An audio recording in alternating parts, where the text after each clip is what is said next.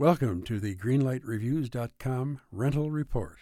I'm Les Roberts. I'm Ann Elder. Today you'll hear highlights from our review of the 2010 contemporary war movie, Green Zone. I don't think I'll be passing out any medals for this one, Les. The film's about an Army chief warrant officer who discovers the government's faulty intelligence and goes off on his own in Iraq looking for weapons of mass destruction. Oh, dear. This is a muddled, mixed-up movie. Indeed.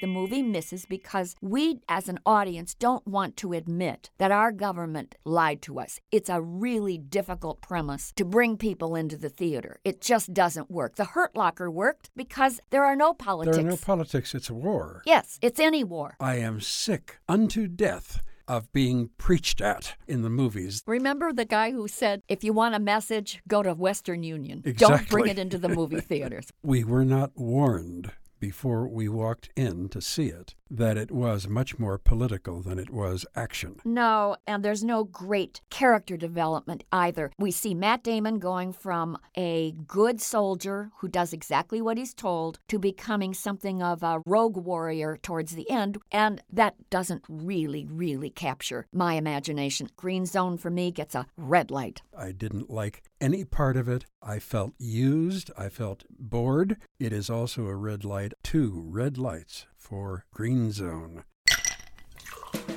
Hi, this is comedian and writer, and let's be honest, I do a lot of things. This is Dino Tripodis, the host of Whiskey Business, the podcast not so much about whiskey as it is one with whiskey. Yes, we drink and talk about whiskey, but we do so much more with so many interesting people. For example, we talk to comedians like Greg Warren. You know, I don't want to brag, but let's just say I can walk into a Red Lobster and get whatever.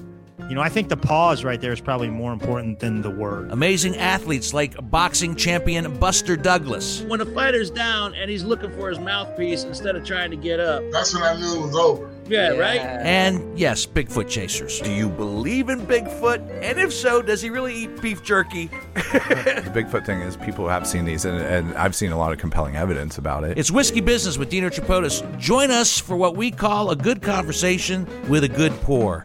You really can't ask for much more than that, can you, people? Check us out at whiskeybusinesspod.com, a proud member of the Evergreen Podcast Network.